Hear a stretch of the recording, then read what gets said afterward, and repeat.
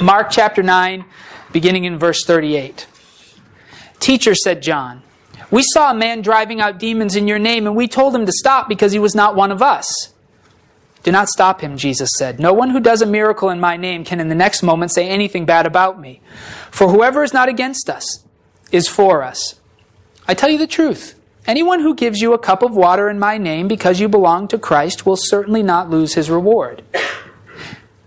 And if anyone causes one of these little ones who believe in me to sin, it would be better for him to be thrown into the sea with a large millstone tied around his neck. If your hand causes you to sin, cut it off. It's better for you to enter life maimed than with 2 hands to go into hell where the fire never goes out. And if your foot causes you to sin, cut it off. It's better for you to enter life crippled than to have 2 feet and be thrown into hell. And if your eye causes you to sin, pluck it out. It's better for you to enter the kingdom of God with 1 eye than to have 2 eyes and be thrown into hell, where their worm does not die and the fire is not quenched. Everyone will be salted with fire. Salt is good, but if it loses its saltiness, how can you make it salty again? Have salt in yourselves and be at peace with one another." I want to say this at the onset because I know it's confusing, but for me, I go one of 2 ways with this text, and I'm pleased with either one of them. I'm comfortable with believing that Jesus said all these things on this occasion because I don't find it unusual for Jesus to be horribly complicated, very difficult to follow, and confusing for his listeners.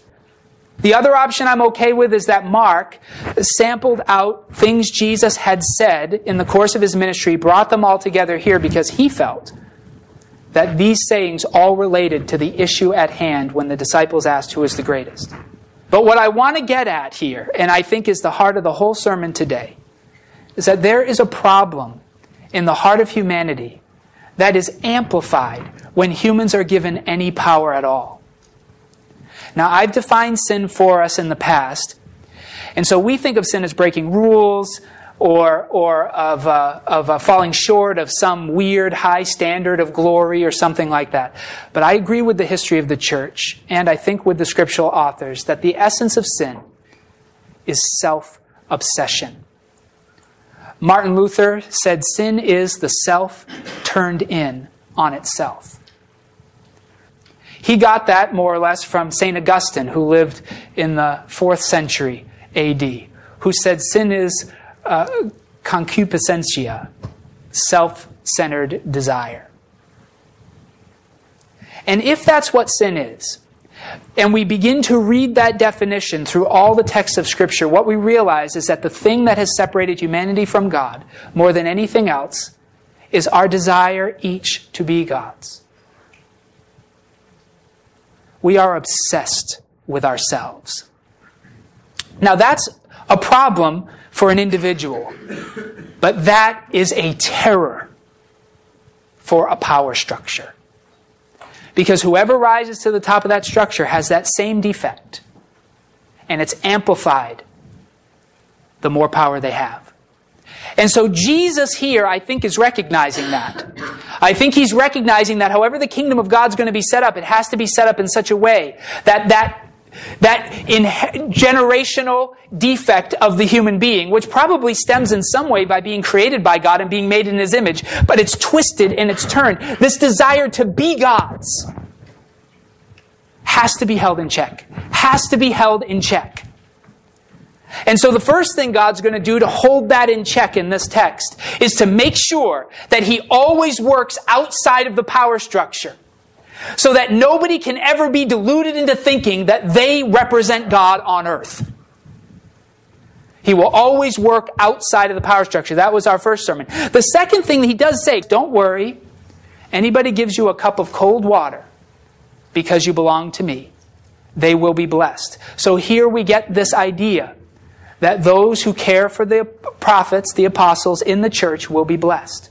And so that's a measure of protection. But then he moves from that into the next statement.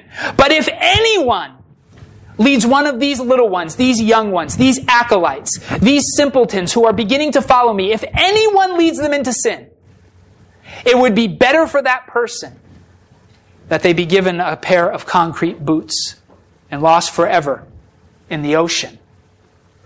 Why would he say that to them? Well, remember, that's their responsibility. That's the responsibility of the apostles, is to figure forth Jesus. Their self-obsession is driving their following of Jesus. They're treating him as though he's a means to power.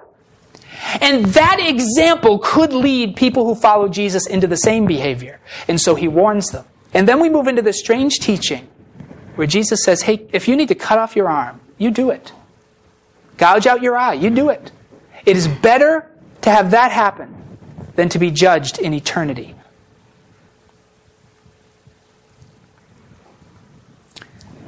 When something as powerful as the message of salvation from death is put into play, when eternal life is at stake, it is easy to make small compromises, to tell ourselves a story that justifies our decisions.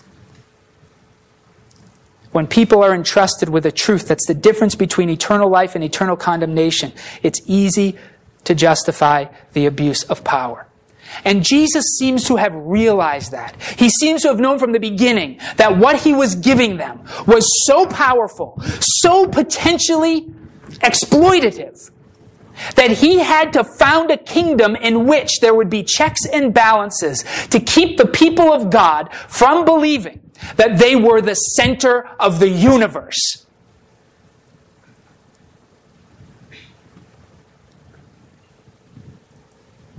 And so he taught his disciples that they should be ready for a lot of things that were going to make them feel like he didn't care about them. The first is that he was going to do ministry outside of their authority, even in places they didn't agree with. That was going to be hard. The second was that if they dared lead someone into sin, he was going to judge them harsher. That's terrible. And then he says these words about the cutting off of limbs and the gouging out of eyes. And I want to give us some context to understand what that's all about. In the Roman Empire of Jesus' day, these were penalties for breaking laws. This is about jurisprudence. It's about the judicial system. In ancient Rome, for stealing, you could have a hand cut off. For being a voyeur or seeing something you weren't supposed to see, you could have an eye gouged out. For serving in a rebellion, you could have a leg lopped off.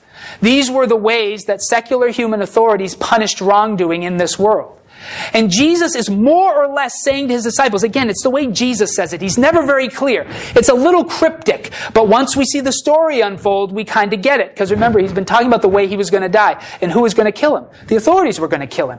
And you might think that in the kingdom of God, at least the disciples could trust God to protect them from their enemies. But with these words, Jesus says, I am not going to protect you. And his reasoning is tough. His reasoning is, better you suffer here than there. Better you be vulnerable here than there.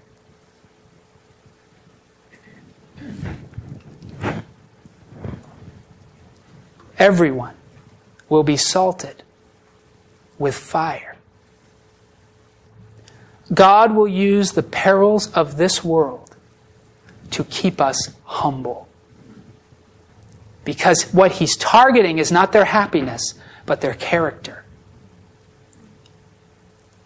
He is looking for creatures who love their neighbors as themselves.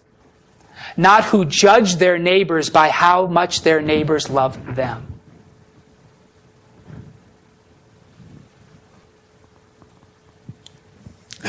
In other words, God has promised to demonstrate to the apostles that even they, his chosen ones, his best earthly friends, they're not the center of the universe. He empowered other people to use for his kingdom who they didn't pre-approve. He judged them for how they modeled him before his own people.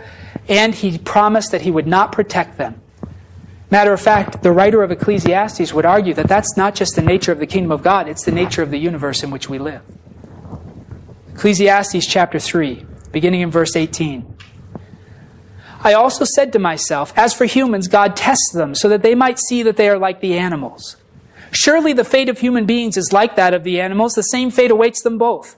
As one dies, so dies the other. All have the same breath. Humans have no advantage over animals. Everything is meaningless. All go to the same place. All come from dust, and to dust all return. Who knows if the human spirit rises upward, and if the spirit of the animal goes down into the earth? Jesus puts it slightly differently. I've created the universe in such a way that you could never, with integrity, look at the whole of your life and think you were the center of it. In the kingdom of God, God will make sure that we think of ourselves appropriately. And He will use our suffering for it. I'm not saying He causes it. We all are vulnerable to the various sufferings of this world, but He did create the environment in which they happen.